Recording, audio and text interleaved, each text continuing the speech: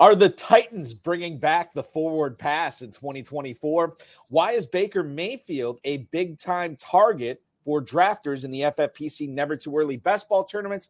And what exactly will Cliff Kingsbury do for the Las Vegas Raiders this season? Plus, 2023 FFPC Pros versus Joes overall champion Al Leach is going to join us to mix it up about how he outlasted all those industry analysts, who his sleepers are in 2024, and much more. We've got a great show for you. Farrell Elliott is here. I'm Eric Balkman. Stick around. Your high-stakes fantasy football hour starts now. Can't stand the pressure. I've seen greater men than these lessons. Broadcast live and heard around the world, you are now watching the most entertaining hour of radio on the planet. Welcome to the High Stakes Fantasy Football Hour presented by MyFFPC.com with your hosts Eric Balkman and Farrell Elliott. The High Stakes Fantasy Football Hour is your home for analysis from the best players in the world. And now, because no one else was available, here are Eric Balkman and Farrell Elliott. Solace in the scripture. Are we not all our father's sons? I became a man. Nobody ever told me what a man was. Thank you, Rob. Greetings and salutations to all of you Balkaholics and Farrelliacs. Welcome into the latest episode of the High Stakes Fantasy Football Hour presented by MyFFPC.com, MyFFPC.com, the Fantasy Football Players Championship, the FFPC. I'm your slightly above average host, Eric Balkman. My co-host is the definitive commissioner of fantasy football, Mr. Farrell Elliott.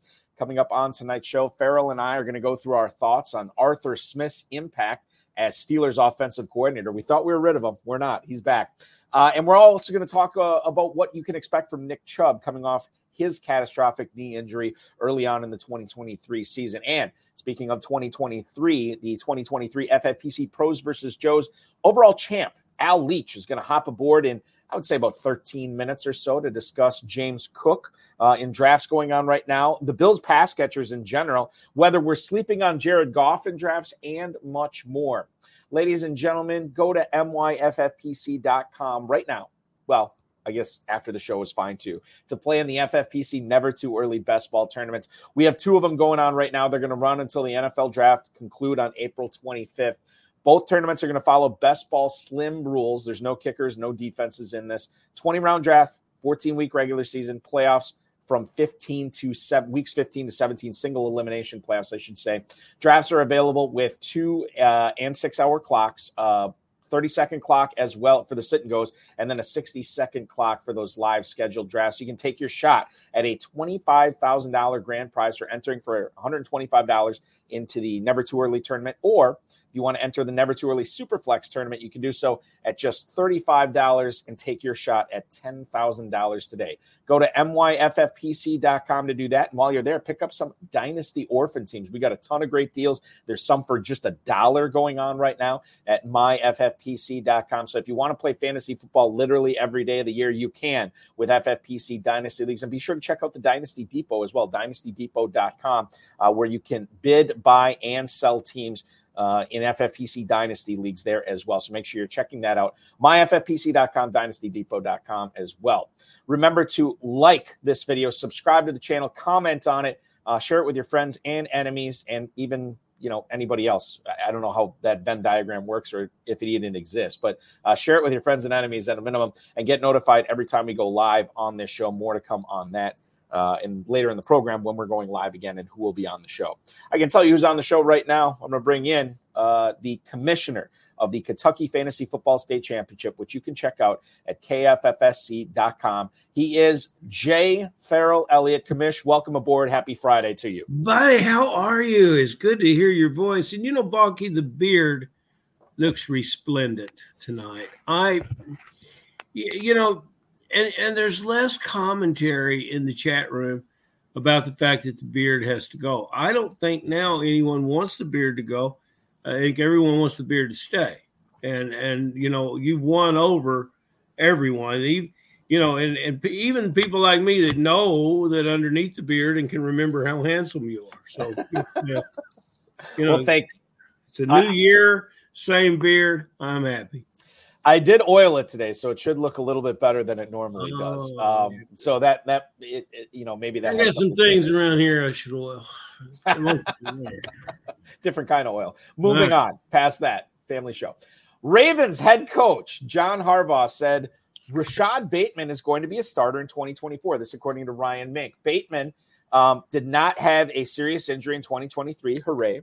He started 12 games this past year, technically. But he only had 32 catches, 56 targets, and was third among the Ravens in wideouts in pass routes run this season. He's 24 years old. He's got 3 NFL seasons under his belt, only 93 catches. Mark Andrews is going to be back next year. Zay Flowers is going to be back next year. Isaiah Likely, I believe, is going to be back next year as well. Harbaugh praised the route running for Rashad Bateman, says he has a bright future in Lamar Jackson quarterbacking this offense. But I got to tell you, Farrell, especially as we're in dynasty season right now, you can't get anything for Bateman. And to me, the only 2 pass catchers worthwhile, despite Coach John Harbaugh's praise here, are Flowers and Andrews. I can't get excited about Bateman, even though this was sort of a semi-glowing endorsement by John Harbaugh. Well, all of the FFPC and KFFSC players and our old pal Bobby Sangerman always talk about it as coach speak, but that's a little bit too much of a simplification. Because as a Baltimore Raven, he will be very, very successful with 60 catches, and that's probably where he'll end up. He's played better at the end of the year. I thought this would be a better, more prolific pro than he has been. However, in the Baltimore Ravens offense, if he catches 60 passes, he will be a fantastic success, and that will be meaningless for fantasy football, except for an occasional plug and play. And I don't think anything's going to much change around the red zone. So no, you can disregard the football musings of Coach Harbaugh. I think the thing to keep in mind, if Flowers or Andrews were to go down, Bateman might have some value there, but they still got to replace Odell Beckham, and they could replace Odell Beckham with another receiver that could eat into the production of Bateman. And it's just, this is not a situation we want to be involved in. Now, that said, wide receiver 93 in the 19th round of the Never Too Early tournament. This according to FantasyMojo.com. You can follow Darren Armani on Twitter at FantasyMojo, the guy who is the godfather of the Pros vs. Joes competition. He's basically free. He's in the Jalen Hyatt, Sky Moore, Zay Jones, Andre Yasovas category there. So if you want to take a shot on him, fine. He's not going to cost you anything, but I think tempering our expectations would be wise. It's never too early draft, Balky. It's never too late to ignore Bateman. That's wise words. If you take anything from the show tonight, that might be it. The Titans have a new offensive coordinator, and his name is Nick Holtz. He was the passing game coordinator for Jacksonville this past year, and he was an offensive coordinator for the Runnin' Rebels of Nevada, Las Vegas. The Jaguars passing game was for 2023. And we don't know if he's going to be calling plays for the Titans. Brian Callahan, the new head coach there, was the OC. Help me out, Farrell. He was the OC for the Cincinnati Bengals, correct? That's right. Okay, thank you. There's the progeny of the great offensive line coach who will be joining him, Coach Callahan, with the Washington club, as well as time spent in Arizona. And wasn't he head coach of the Raiders for a spell too? I think so, although we've tried to block it from our memory. sorry for that unpleasant. There are trips and things that have happened in Las Vegas that should be forgotten, Balky, and that could be part of it. Yeah, that'll be cool. Bill Callahan working for his son in Tennessee. Bill Callahan, who is one of the greatest, as you said, offensive line coaches in NFL history. So we'll see what happens in Tennessee. I think that knowing how much they wanted to run the football with the prime of Derrick Henry's career there, we have to understand that Callahan is a guy that wants to pass the ball, and maybe there's going to be more balance. Maybe this could be like the Tennessee Titans being one of the more surprise passing offenses of 2024 here. They certainly need some help. Hopkins isn't enough, and Treylon Burks really needs to get his stuff together here. But knowing that they've hired Nick Holtz, Farrell, does this bump up any of the Tennessee pass catchers in your mind at all? I think so, and this is where I would look for depth and look for taking a shot. Westbrook Akini, and when T. Higgins head south down I-65 to join his old coach. Now you've got a passing attack that begins to look different. And most importantly, can he get some value out of that tight end position? The tight end's got mean athletic skills here. Let's see what he can do with that. So there, yes. And I think all of us have come to the notion that Derrick Henry would be moving along. If he doesn't, I like Derrick Henry in this offense. But the Spears and the movement towards youth there might win out. And, of course, for the quarterback, Will Levis, this is the greatest thing you could possibly have. If you're looking at the ADP right now for those Titans pass catchers, the top Tennessee Titan wide receiver going in the draft right now is not going until the end of the 8th round, 8-10 to be exact. That's DeAndre Hopkins. He's wide receiver 40. This might be the lowest he's ever gone in his career. Chigakonkwo, yeah, it is. Chigakonkwo, tight end 24 in the early 13th, and then Treylon Burks now in the mid-15th round as wide receiver 67. Another offensive coordinator hire, and this time it's in Tampa. Rick Stroud reporting that the Buccaneers have hired Liam Cohen, who was with the Kentucky Wildcats, Farrell. He is going to be the offensive coordinator now for Tampa. He, over the last 6 years, was either with Kentucky or with the Los Angeles Rams. Briefly in 2022, when the Rams traded for Baker Mayfield and they had all those quarterback injuries going on, he actually worked with him there, and he started 5 games for the Rams. Pro Football Focus this past year graded Kentucky's offense as 63rd in the nation out of 133, so sort of middle of the pack there. Cohen, the fact that he's going to be the OC there, does that mean that Baker Mayfield's going to be back? And if so, Farrell, if he's working with a guy that he had some success with in L.A., doesn't this mean that we should be bumping Baker Mayfield up a little bit in our never too early best ball ADP? Quarterback 24 right now at the 1302 for Mr. Mayfield. Wow, never a Baker Mayfield fan, but when I don't have to decide to pencil him in my lineup, and based on what's happening, what's around him, and the fact that this is an interesting marriage, at least for a year, as a stopgap to see what happens in Tampa, I can get behind that. And but Mayfield should be at least in the middle of the pack of the quarterbacks, not in the beginning of the bottom third or fourth, perhaps. Yeah, I don't.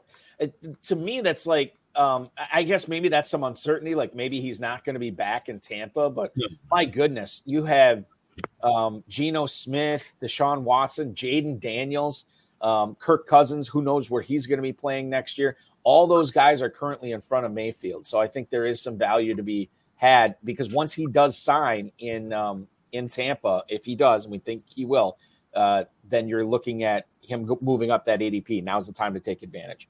Yes. Okay. The Raiders. Let's talk about your beloved Raiders here. All right. Yes, exactly. We had to wait. We're saving the best for last year. Offensive coordinator for 2024 will be Cliff Kingsbury, who was a senior offensive analyst with the Southern Cal Trojans last year. Now, an hour after Aaron Wilson, who works for NBC Houston, reported that Kingsbury was the front runner, Adam Schefter confirmed that it's happening. He went back to college for 1 year after he was the head coach of the Arizona Cardinals. So now he's going to install an offense or begin installing an offense without knowing who his quarterback is going to be this coming season. Kingsbury had some problems sustaining offensive success in Arizona, which is strange given how good he was at putting up points and chewing up yardage in the past. Now, I don't know the impact that Kingsbury is going to have until we know the quarterback, Farrell. But as a Raiders fan, are you happy to see that Kingsbury is going to be calling the plays? And what are you expecting to see this season from Jacoby Myers, Devontae Adams, and the rest of the Raiders? As a Raiders fan, it'll be curious. I think by my responses, you can, I've never spent a great time being a proponent of what you have here. I love this offense because it's very entertaining. I do not think it works at a professional level. This offense was invented, horizontal and vertical spread offense was invented by Lavelle Edwards years and years and years ago, and he was successful because he coached 29 years at Brigham Young, and the stadium's named after him. But he invented an offense where he could get superior athletes get them the ball using the whole field with excellent quarterbacks, pass delivers in college ball. You can look at the list of BYU quarterbacks. All of them went on to some level of success. But he would get them the ball, and these guys would outrun, outdistance the college athletes from San Jose and Boise State and UNLV. And so that's where it's made to work. And then, and quarterbacks, it really doesn't matter in this offense who your quarterback is, as long as it's an accurate offense. And the defense, what you're trying to get them to do is drop 8 into coverage. So it's no reason. And if you look at the offensive lineman, there's gaps or splits. That's what an offensive line coach, and you'll see the offensive line spread out. And they teach the running back to look at the inside foot of either tackle, and that's where they run to. You're trying to create big holes. The running back is never going to bust one, take it to the house, but he can bust a 20-yarder as the rest of the defense encloses on him to tackle him. So it's great for fantasy football. Well, the problem is in the NFL, it's built to utilize the entire field. When you get to 3rd and 8, 3rd and goal from the 8, you've got problems because you don't have any field left.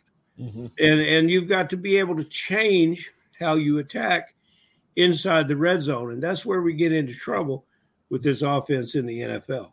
Plus, you're running against athletes that are, in many cases, superior defenders, faster, stronger than the receivers they're playing against. So who benefits from this? A guy like Adams could really benefit. He high points the ball, and he's physical, but he's fast enough to get away. Hunter Renfrow comes back to life. The tight end in this offense always does very well. And your backs could be successful, although they wouldn't break for a lot of touchdowns. But the problem comes within the red zone. But for fantasy football, this is great. We'll have to take a wait-and-see approach if you're a Raider fan.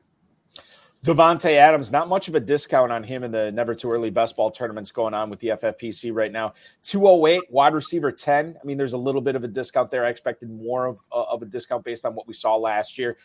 Jacoby Myers is a 10th-round pick. Michael Mayer, who you just mentioned, the tight end, always being successful in this type of offense. He's tight end 17, and he's going at that 10-11 turn, so I think there's some value there too. That is where the Raiders are going in this offense, and as it evolves and as the offseason evolves, we will continue to cover it for sure.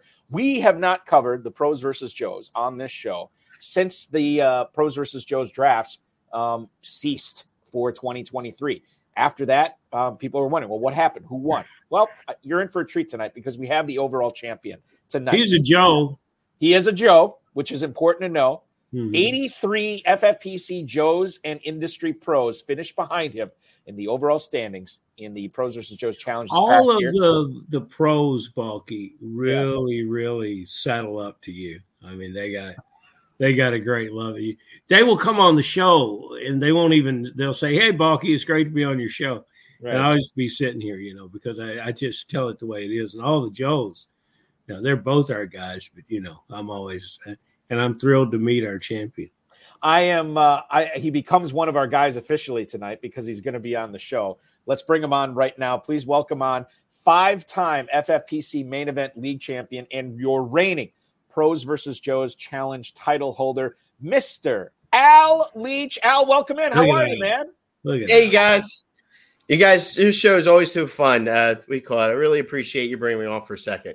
You guys are really the guys. Al, you've been.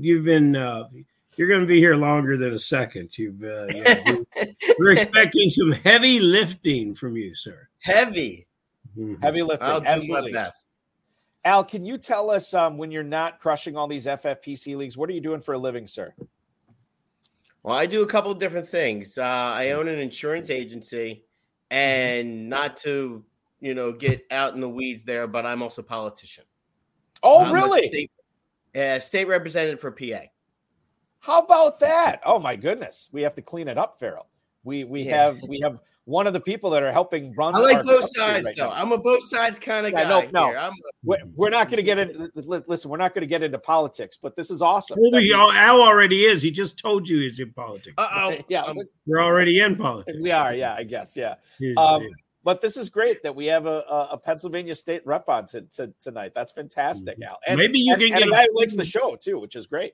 Maybe you can get a few pages out of the Pennsylvania fantasy football regulation laws. It's bigger than any Bible.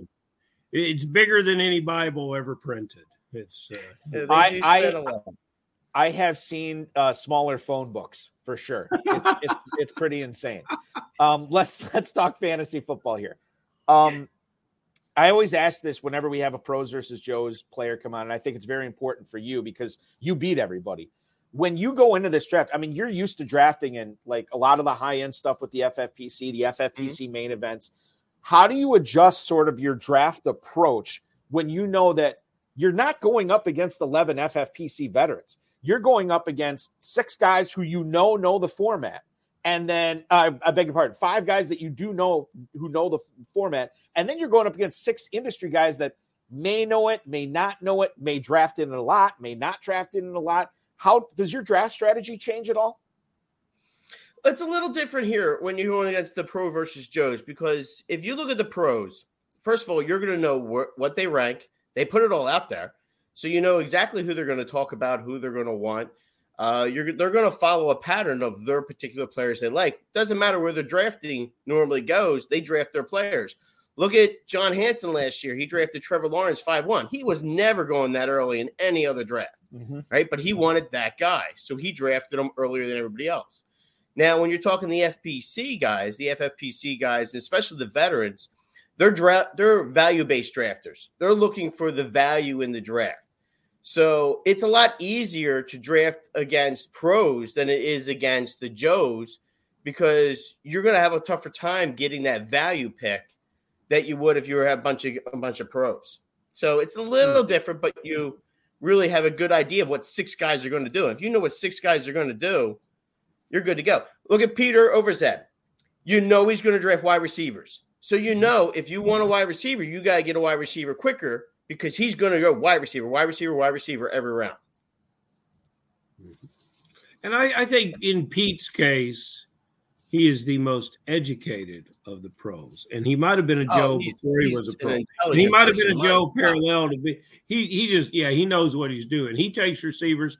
Hell, he's not the only guy taking receivers. I looked at your draft, 3. You're made for Kentucky, Al. 3. Your first 3 picks were all wide receivers. Is that common for you? Yeah. I look at it like, I don't know if it's maybe whether you call it game theory or whatever you want to call it. Just running backs have a very high variance.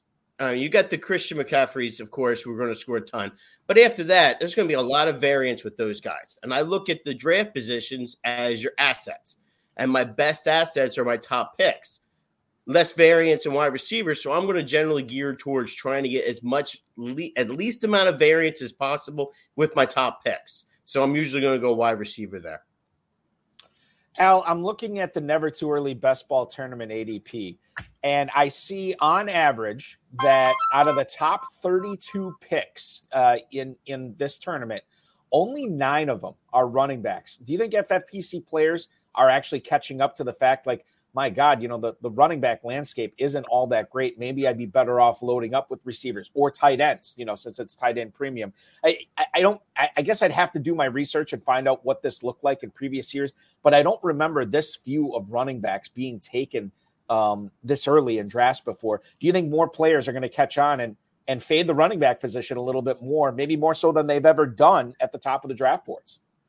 I think you're going to see a lot more of that, especially next year. Whereas it's like 2 years ago, you had a lot of quarterbacks being faded and the quarterbacks were lasting a lot longer. And last year, the quarterbacks went obviously much quicker. Next year's going to revert back to the old, because the Patrick Mahomes didn't pay off. Only Allen and Hurts paid off with their draft slots. Everybody else kind of like fell back. And you were getting much better picks with the Prescotts, the Loves, the lesser picks. I think you're going to see a lot more running backs fall back with the quarterbacks falling back, and it's going to be wide receiver crazy in the beginning. I think and we hear from so many analysts out there and now more FFPC players talking about utilizing that strategy. It's going to be fascinating as we get deeper and deeper into draft season. Al, you mentioned John Hanson taking Trevor Lawrence at the 501 in this draft. At the end of the round, you end up taking Christian Kirk and Evan Engram, which Engram, what a find that was for you. I want to get your take on stacking in a format like this, because obviously you knew you couldn't get the Jacksonville quarterback when you took those back-to-back Jaguars. You're only going up against 11 other teams, and the goal is just to win your league. I mean, as much as we love to say, hey, there's this fantastic overall prize, there's not. Maybe the overall prize in the Pros versus Joes, you get to come on this show. But the other thing, too, is you drafted in a lot of main event leagues. Are you looking at stacking there? Can you tell us a little bit about what your stacking philosophy is in drafts? So it's in this league, you got two different kinds of drafts. You have the best ball draft and you have the regular main event draft where you're putting in your starters. So in this particular draft, I just wanted to get players on offenses that I felt were going to do well. So I really liked the Jacksonville offense and I really liked the Detroit Lions offense. So I wanted to get as many of those players as I could get, right? It didn't matter which one of those three, because I actually took ETN the round before. So I had three Jacksonville players in those rounds, bam, bam, bam. And then later on, I took Porta and I had already had St. Brown and such like that, and Goff. So I was just looking at getting the most amount of players in a particular thing. In a main event, I would not do that type of draft because you have to have set starters and you got to sort of make your play on, okay, I think this guy is going to be the best of that offense. I'm going to take him. Maybe two if you do the stack part, but I'm not a super stack kind of guy where I'm going to take, the quarterback, both wide receivers, or the quarterback, the running back, and the wide receiver in a main event where you're doing weekly lineups. That's interesting. Now, if you talk about stacking though, right? This year in the main event, I think like 30 to 40% of the teams had Mahomes and Kelsey, and they didn't do well at all when it came to getting into the playoffs. And the team that eventually won the whole thing, the whole main event champion, he didn't have stack at all. Was it Hode? He had Hurts and had no stack with Hurts. So I don't know if stacking's the way to go when it comes to the main event. It's been disproven that the winners don't need it. I happen to win two leagues in the main event this year. Actually, no, three. And two of them had Lamar Jackson and Zay Flowers on it. And that's as close as I got to the stack. I was trying to probably get another one, but you tell me would have ruined it. That's a back end stack, though. In that, you're drafting them like Allen and Diggs. If you're drafting, let's say, a Hurts and a Goddard maybe, or in your case, you got a Jackson and later on got the Flowers. Flowers was drafted, 8th, 9th round-ish area? Yeah. So you're stacking them side by side in the draft. Yes, you're stacking them if you're going for the top wide receiver and a top quarterback, then that to me is like a true stack. If you're going with a back end guy where you're getting the rookie, which were big this year. Rookies were huge this year, not more like this year than any other year that I can remember. Rookies really played a big part of winning this year. Well, you had a couple of them. You got Laporta towards the end of the 12th round, and Jaden Reed in the 16th. This week was college football all-star games, the East-West Shrine and the Senior Bowl. We watched some players evolve and separate from the group down there. It's good to know. It's good to lay eyes on those guys. What's your methodology for looking at this year's rookies? How quickly are you putting them into your draft? And, congratulations. Maybe you'll find the Laporta and Reed for this season.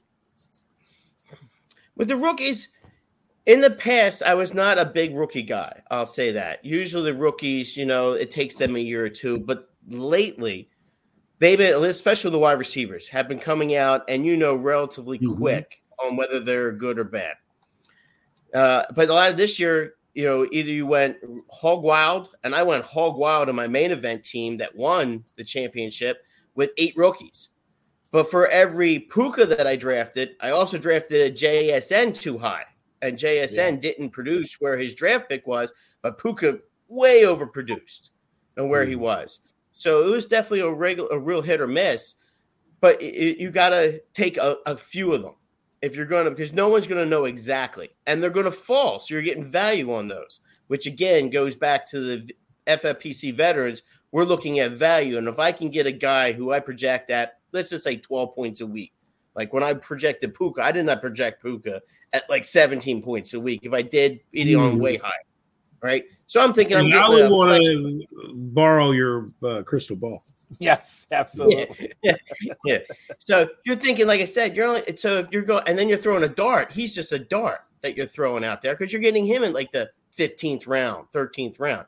And sometimes you get lucky and you hit those, and sometimes you don't. But you do have to have a mix. I would not have probably won the overall. I may have won my league already because I was way up, but I would not have won the overall if I didn't have some late veterans. Now, Dave Turp's not on tonight, but he's sitting there shaking his head because I drafted Zeke in the 18th round, and Zeke at the end, because Stevenson was out, just put me over the top. Yeah, every now and then you got to get lucky with those. They're plotters. We'll make sure Dave Turp gets that little blurb. Right. Yes. I mean, they're plotters. Sure I agree with him. Zeke was a plotter, but Zeke was a number 2 running back on a team that really had no other offensive weapons. Hey, you want to break Turp's heart? Tell him that Pollard is a plotter.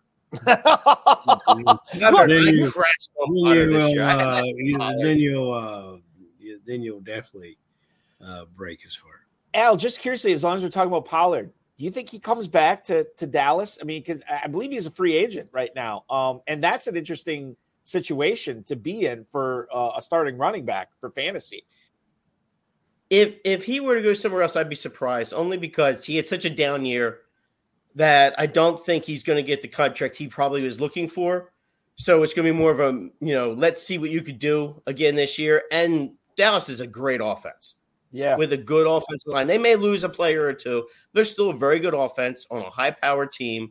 And it'd be best for him to take even a lesser contract, a $6 to $8 million contract, which he probably wants no parts of. But take that, be the number 1 guy, go back and score, and then go get the big contract. A guy who did get the big contract was Stephon Diggs from Buffalo. He's actually under contract until 2027. And he's going to earn more than $27 million next year. Now, earlier today, there was a piece on ESPN.com with Stephen Holder, and Stephon Diggs told him, quote, "I can't tell you what the future holds." And that was in regards to his future with the Bills. I don't want to turn this necessarily into a Diggs discussion, but we do know that this is kind of a weird situation. We also know that Gabe Davis is a free agent.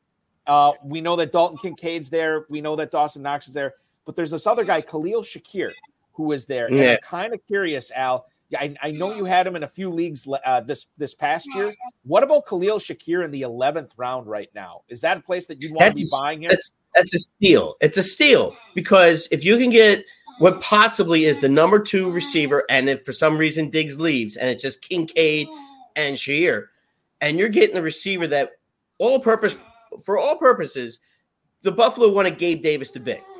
He just never ended up being that guy, right? And if I remember, I don't know the numbers exactly, but I believe Shakir scored like 16, 13, and 18 during the playoffs this past year, right? So a lot of times you'll see a player that's doing well at the end of the year or the playoffs will just take that and run going next year.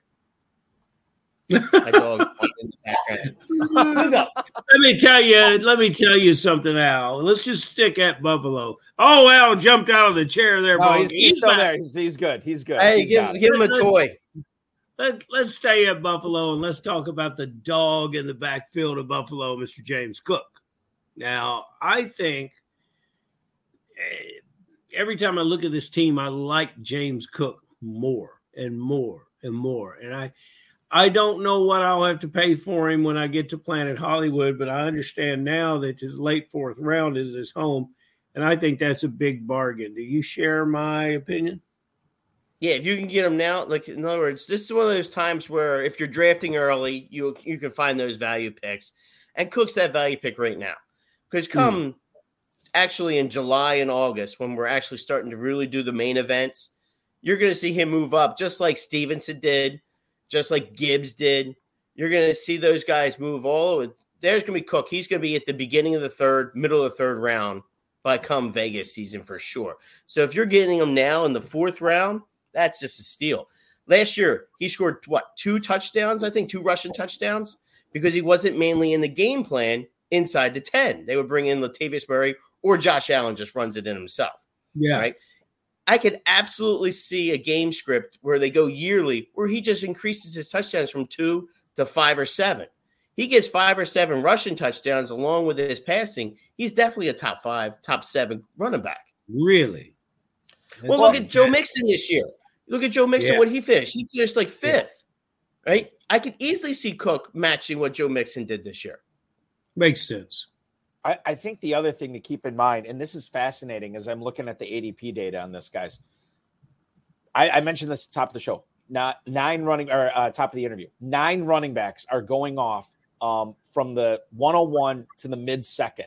Then only 3 running backs on average are going until the mid-5th.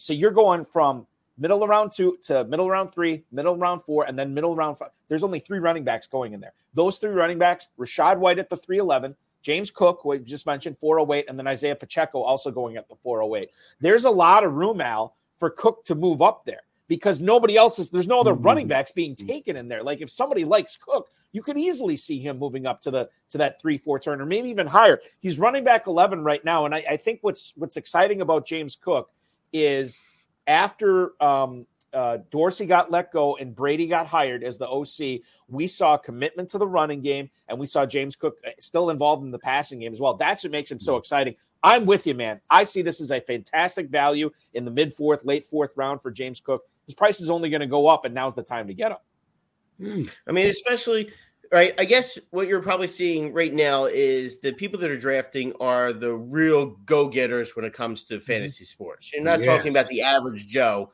that's going to draft until in the summer, right? So they're going to get – and I guess the new saying became between that 3 and 5th round of the dead zone running backs, right? So that area has been like something where people have been trying to stay away from the running backs in that spot.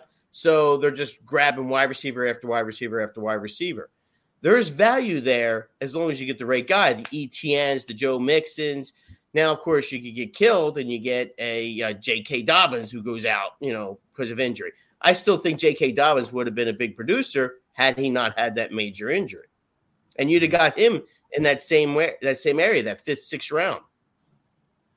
What about this is such an interesting transition here because Farrell always used to make fun of me for talking about the Buffalo backfield and how, who's the guy? We got to figure this out. And now we know who it is in James Cook, right?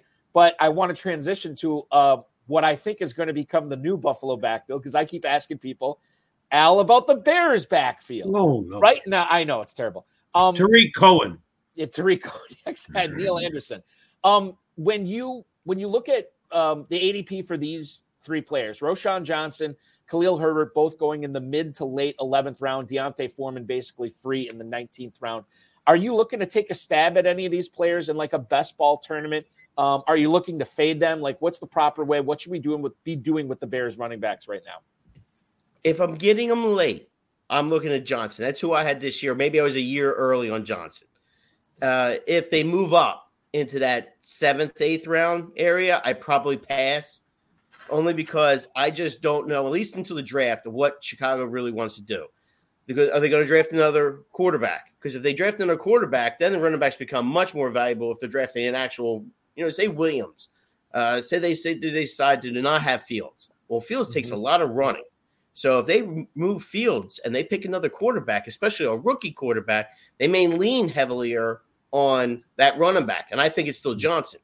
But if they stay where they're at and they stay with the exact same team and they just try to bolster up some outside players, get them Fields a wide receiver and such like that, as long as they stay 10 or lower, I'd probably go Johnson.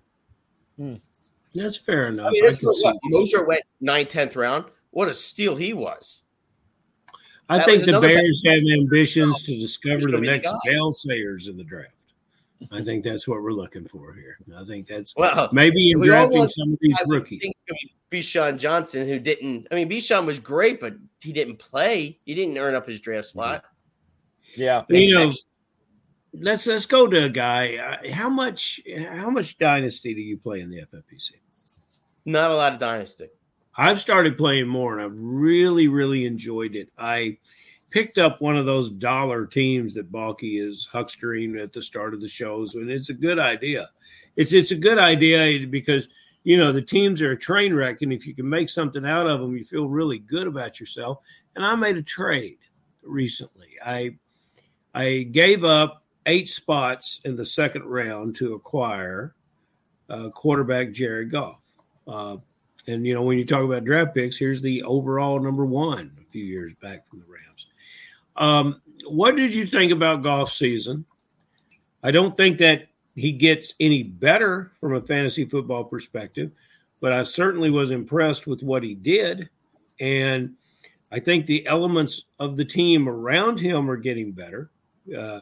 Gibbs and St. Brown can, you know, look like some of the preeminent players in the league. And Montgomery's running with abandon. Shouldn't this player being drafted now? I mean, it's like, Balky, you got numbers on where he's going? Yeah, absolutely. I absolutely do. Right now, you're looking at Jared Goff as quarterback. This is the Never Too Early tournament, obviously, I'm talking about. All the ADP I'm talking about tonight is all Never Too Early. Jared Goff, quarterback 17. He is going in the mid-10th round right now. Mm-hmm. Farrell, you're not going to like my thoughts on golf. I'm sorry. Remember, I gave $1 for the team, so I'm not. Yeah, so it's not going to you break don't have my a ton heart. invested in them. The It's investment not going to break my heart. And I'll tell you, my other 2 quarterbacks were Jake Browning and the kid out at the Raiders. So, you know, that's who. O'Connell, Aiden O'Connell. Yeah, O'Connell. Okay. So, you know, Al, you give it to me straight, baby. You know, when I look at quarterbacks, I'm going to look Goff as a very similar stats, similar play style to how Geno played last year. They finished around the same. They were both rated in that 7 to 8, 5 to 7 range of where they finished quarterback wise. He doesn't run. He's not going to get rushing touchdowns with that backfield, right? So scoring wise, if I'm looking at winning my league, I just don't see I'm going to win on a consistent basis with a Goff. So I'm going to take my chances on another player like Stroud, Love, Prescott, which I'm going to get much later, but I can get them later than the main name guys like the Hurts and the Allens and get some value on them because I'm not going to now if I'm going backup quarterback, now if I'm taking a shot at, say, a Anthony Richardson type player where he's a rookie and he's, I'm going to take him as my starter. Mm-hmm. Absolutely. I love to have Goff as the backup because I'm making sure I'm stable at the position if I'm taking the high value, super dart throw shot for quarterback.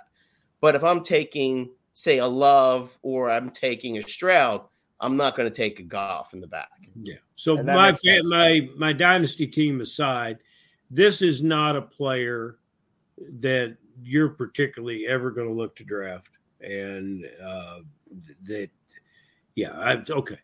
I'll see where you're standing on him.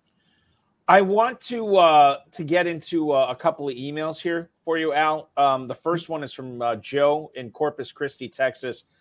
He says, given that Kellen Moore is running the offense now, which Eagles do you like in 2024 drafts? Now, context is king here. Let's that's going to change possibly. Right. Yeah, exactly. So right now I'm looking at this is the ADP I'm looking at.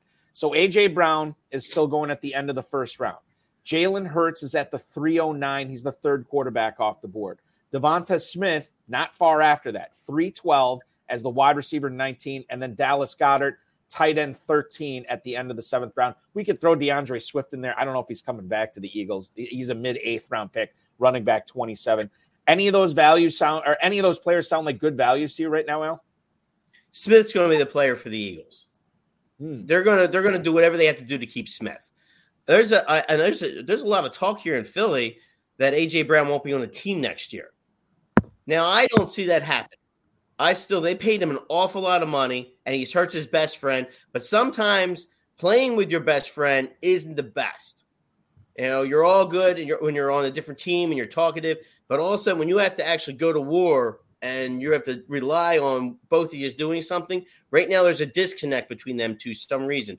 Or there's a disconnect between the offensive coordinator that was here. He's no longer here, but still the one that was here, because they were ad-libbing constantly.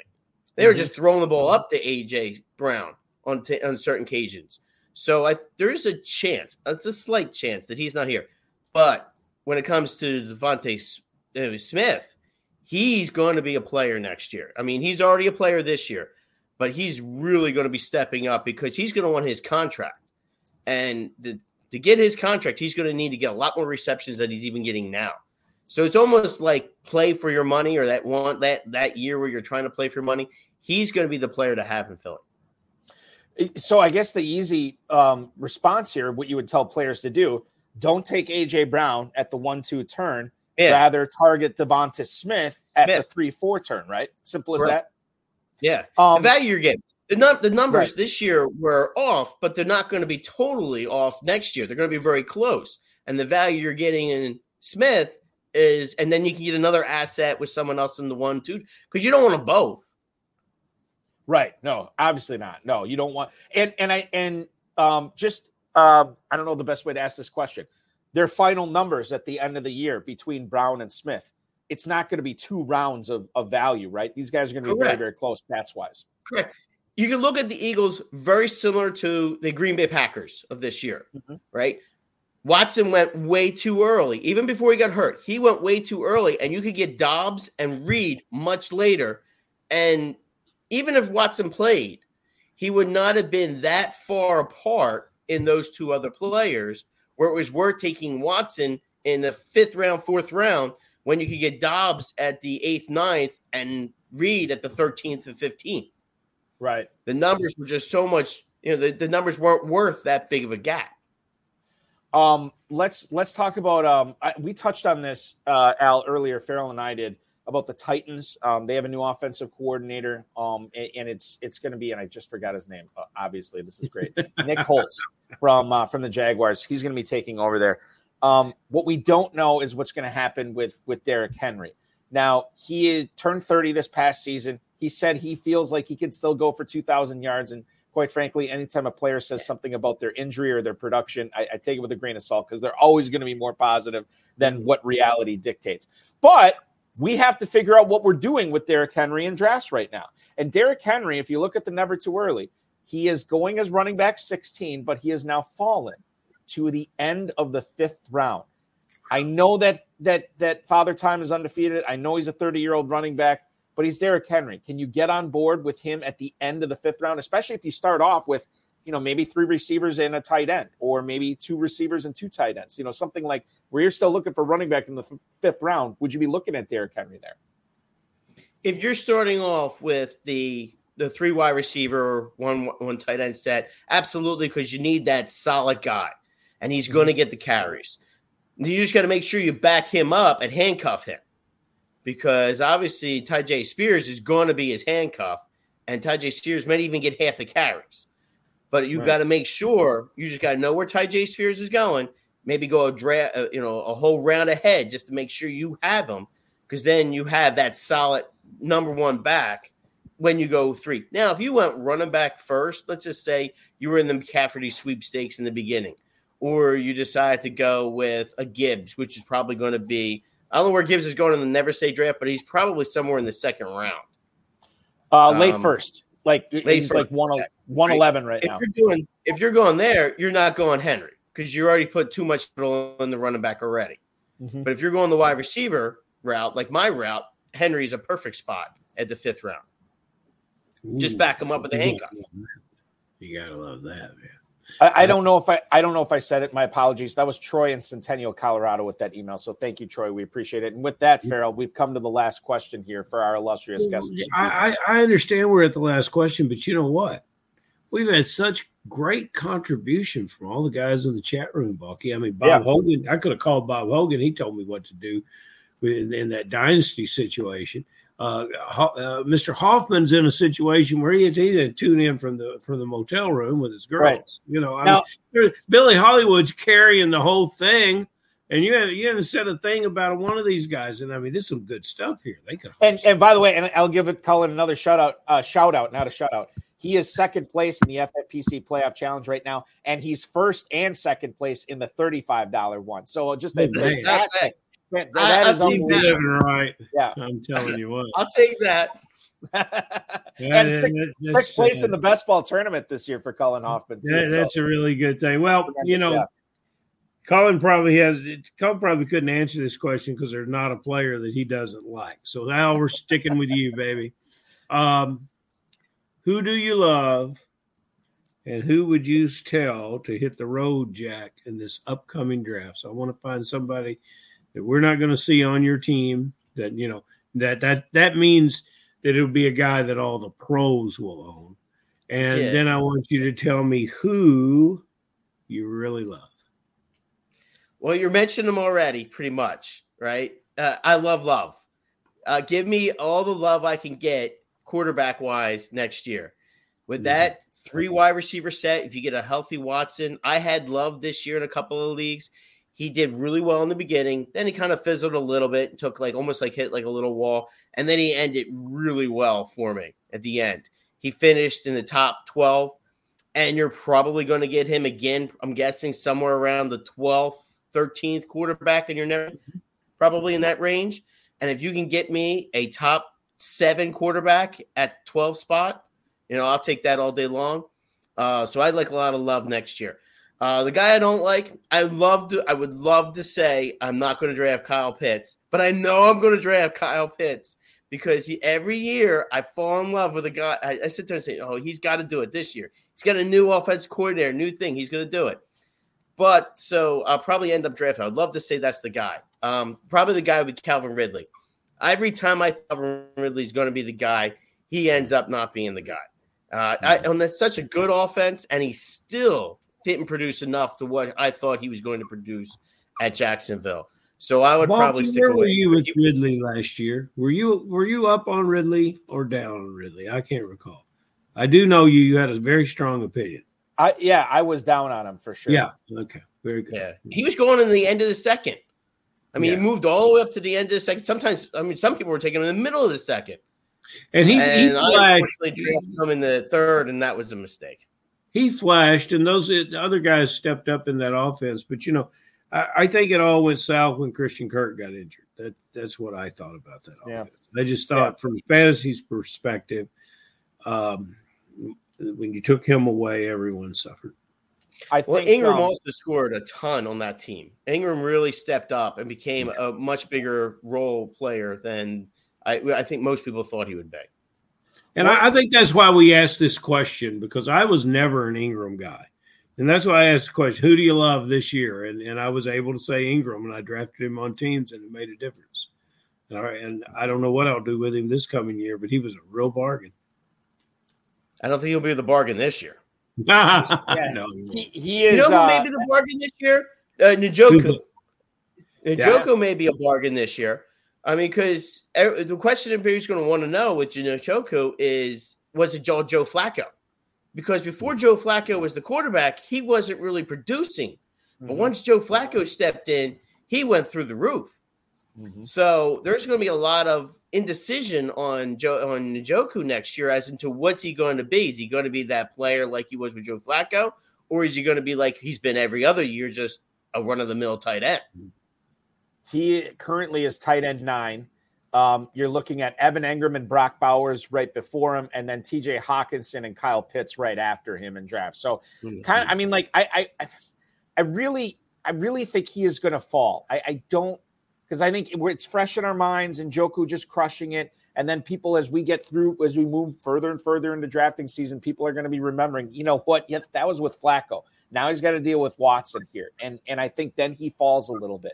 I don't know how much further he's going to fall, but I think I'm with you, Al. I think that is a fascinating player to be watching in drafting season. And next year, I don't remember a year thinking off the top of my head that it's going to be as deep as it is in tight end position. Yeah. every year it's been like, oh, can you just find me a tight end? You know, if you didn't have the top 5 guys, you had no one. You know, you were just pro touchdown. Next year, there's going to be 12 to 15 guys, new crap, you know, the new draft picks coming in, and then people are going to think the new draft picks are going to be like, you know, Kincaid or Porter. You know, the question just is, you're going to have possibly 12, 15 guys. There'll be a lot of drafters that are going to go double tight end next year, especially when the FFPC, you know, obviously the playoff champion guy looks like, and he may not be, but right now he had a double tight end set. You know, with obviously with Njoku. And I mean, again, it's only one player per team. And it's a little different because it's just you only go so many positions. But still, he went 2 tight end set with Njoku and with Kelsey. I think you're going to see a lot more 2 tight end sets next year being drafted. I look at it right now. I mean, I mentioned some of the tight ends, but Jake Ferguson is in the top 12. Goddard is the 13th tight end off the board. Say what you will about Cole Kmet, but he had a pretty good season. He's 14th. Dalton Schultz, Michael Mayer, Darren Waller, Isaiah Likely, Juwan Johnson, Tucker Kraft. I mean, we'll see what happens in Green Bay between him and Luke Musgrave. But, yeah, I mean, it's as deep as I can remember, certainly. And I think that is that, you know, getting the tight end position right doesn't necessarily meaning just take a top 3 guy. This year. Now, that'll probably help, but I don't think you have to do it. If you can flex a 12-point, 13-point tight end, that's obviously going to be better when you're flexing that 10-point running back or 10-point wide receiver. I think that I have been equally parts entertained and informed by our guest tonight, Al Leach, 5-time FFPC main event league champ and the 2023 reigning FFPC Pros versus Joes overall champion. Thank you, sir. We appreciate you coming on tonight. Appreciate you staying a little bit extra. So much fun to talk to you, for sure. We'll have to you do guys this again are the best. sometime, Al. Yeah, you guys are absolutely the best. It's your show. Your show is the best on podcast by far. Wow. What do you think about that, Bob? Thank you. The truer words have never been spoken, I hope. But thank you, Al. Thank you. We appreciate you. Good luck in 2024. Enjoy drafting season, dude. We'll talk to you again soon. All right. You got it. You guys have a good night. All right. You do the same. That is Al Leach, ladies and gentlemen, your reigning FFPC Pros versus Joes champion. What a guy. What a fun time tonight. I would love to get to emails. I'm going to save them for next week because we're up against it, Farrell. But the KFFSC, let's just bring this up. And I should have talked about this at the top of the show, and I didn't. So that's on me. I'm looking at KFFSC.com right now as far as the Super Sunday goes, and I'm seeing, is that accurate? 3 spots left? There are 3 spots left, Balky. When you announced that you would not be attending, several people rejected their early registrations and pulled out.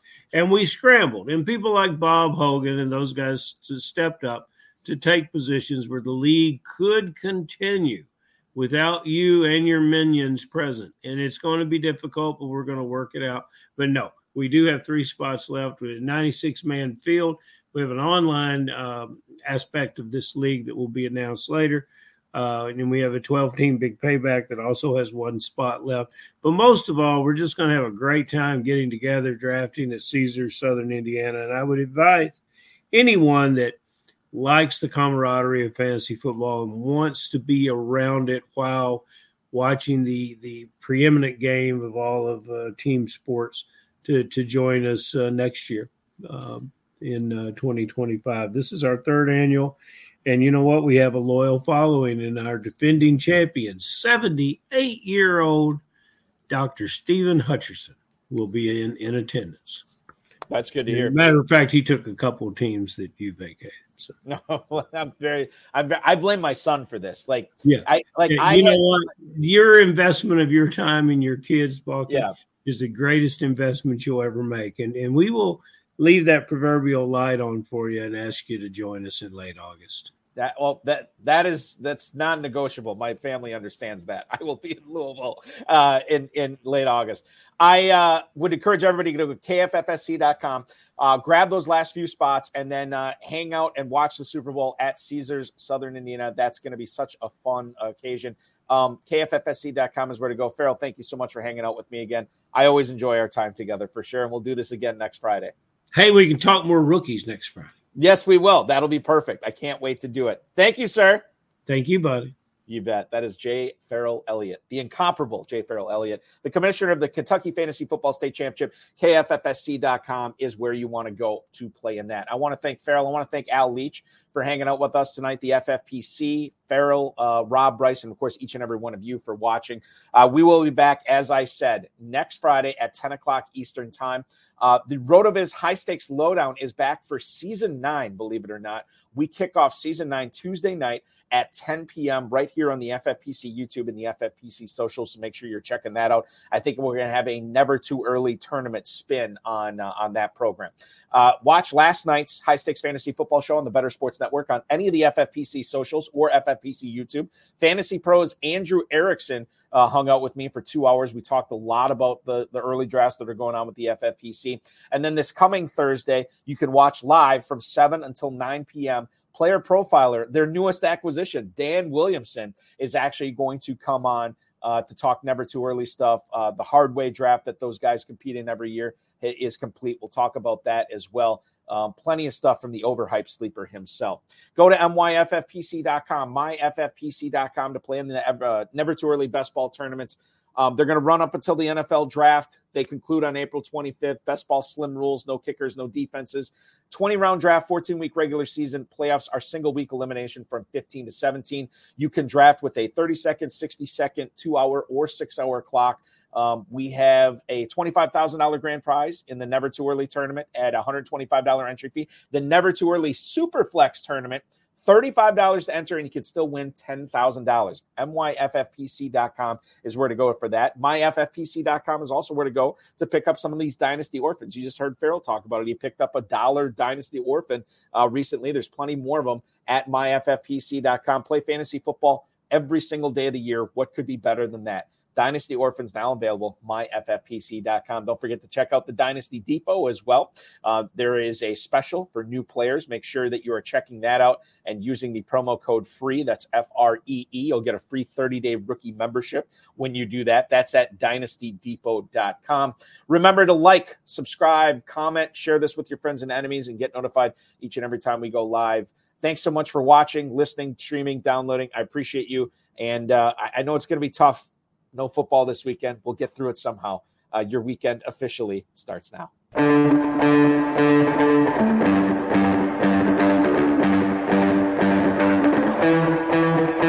This has been another episode of the High Stakes Fantasy Football Hour presented by myffpc.com. It was broadcast live and was watched around the world. Balky and Farrell will be back next week with more analysis, more interviews, and more advice from guests much smarter than they are. Thanks for watching, and we'll talk with you again next week. Just as an aside, I'll bring up that I did have everything squared away, and I was ready to go check out the Super Bowl in Louisville, a place that I love hanging out, drafting, and with all the friends I've met through the KFFSC over the years. Things fell through with my son, who just did not want to see me leave. He's getting to that age where he loves football. He wants to watch it with me. Basketball tournament that weekend, so on and so forth. And he did not want me to leave. And my heart melted. I'm only human. But if you have the means and you have the opportunity, I promise you, it will not let you down. You're going to love it. It's going to be a lot of fun. I can't wait to get back to Louisville in August as well. KFFSC.com is where to sign up for that. And don't forget about all the drafts at myffpc.com, myffpc.com. Thanks for watching, everybody. We'll do this all again in 7 days. Lucky Land Casino, asking people, what's the weirdest place you've gotten lucky? Lucky? In line at the deli, I guess? Aha, in my dentist's office. More than once, actually. Do I have to say? Yes, you do. In the car before my kids' PTA meeting. Really? Yes. Excuse me, what's the weirdest place you've gotten lucky? I never win and tell. Well, there you have it. You can get lucky anywhere, playing at LuckyLandSlots.com. Play for free right now. Are you feeling lucky? No purchase necessary. Void where prohibited by law. 18+. Terms and conditions apply. See website for details.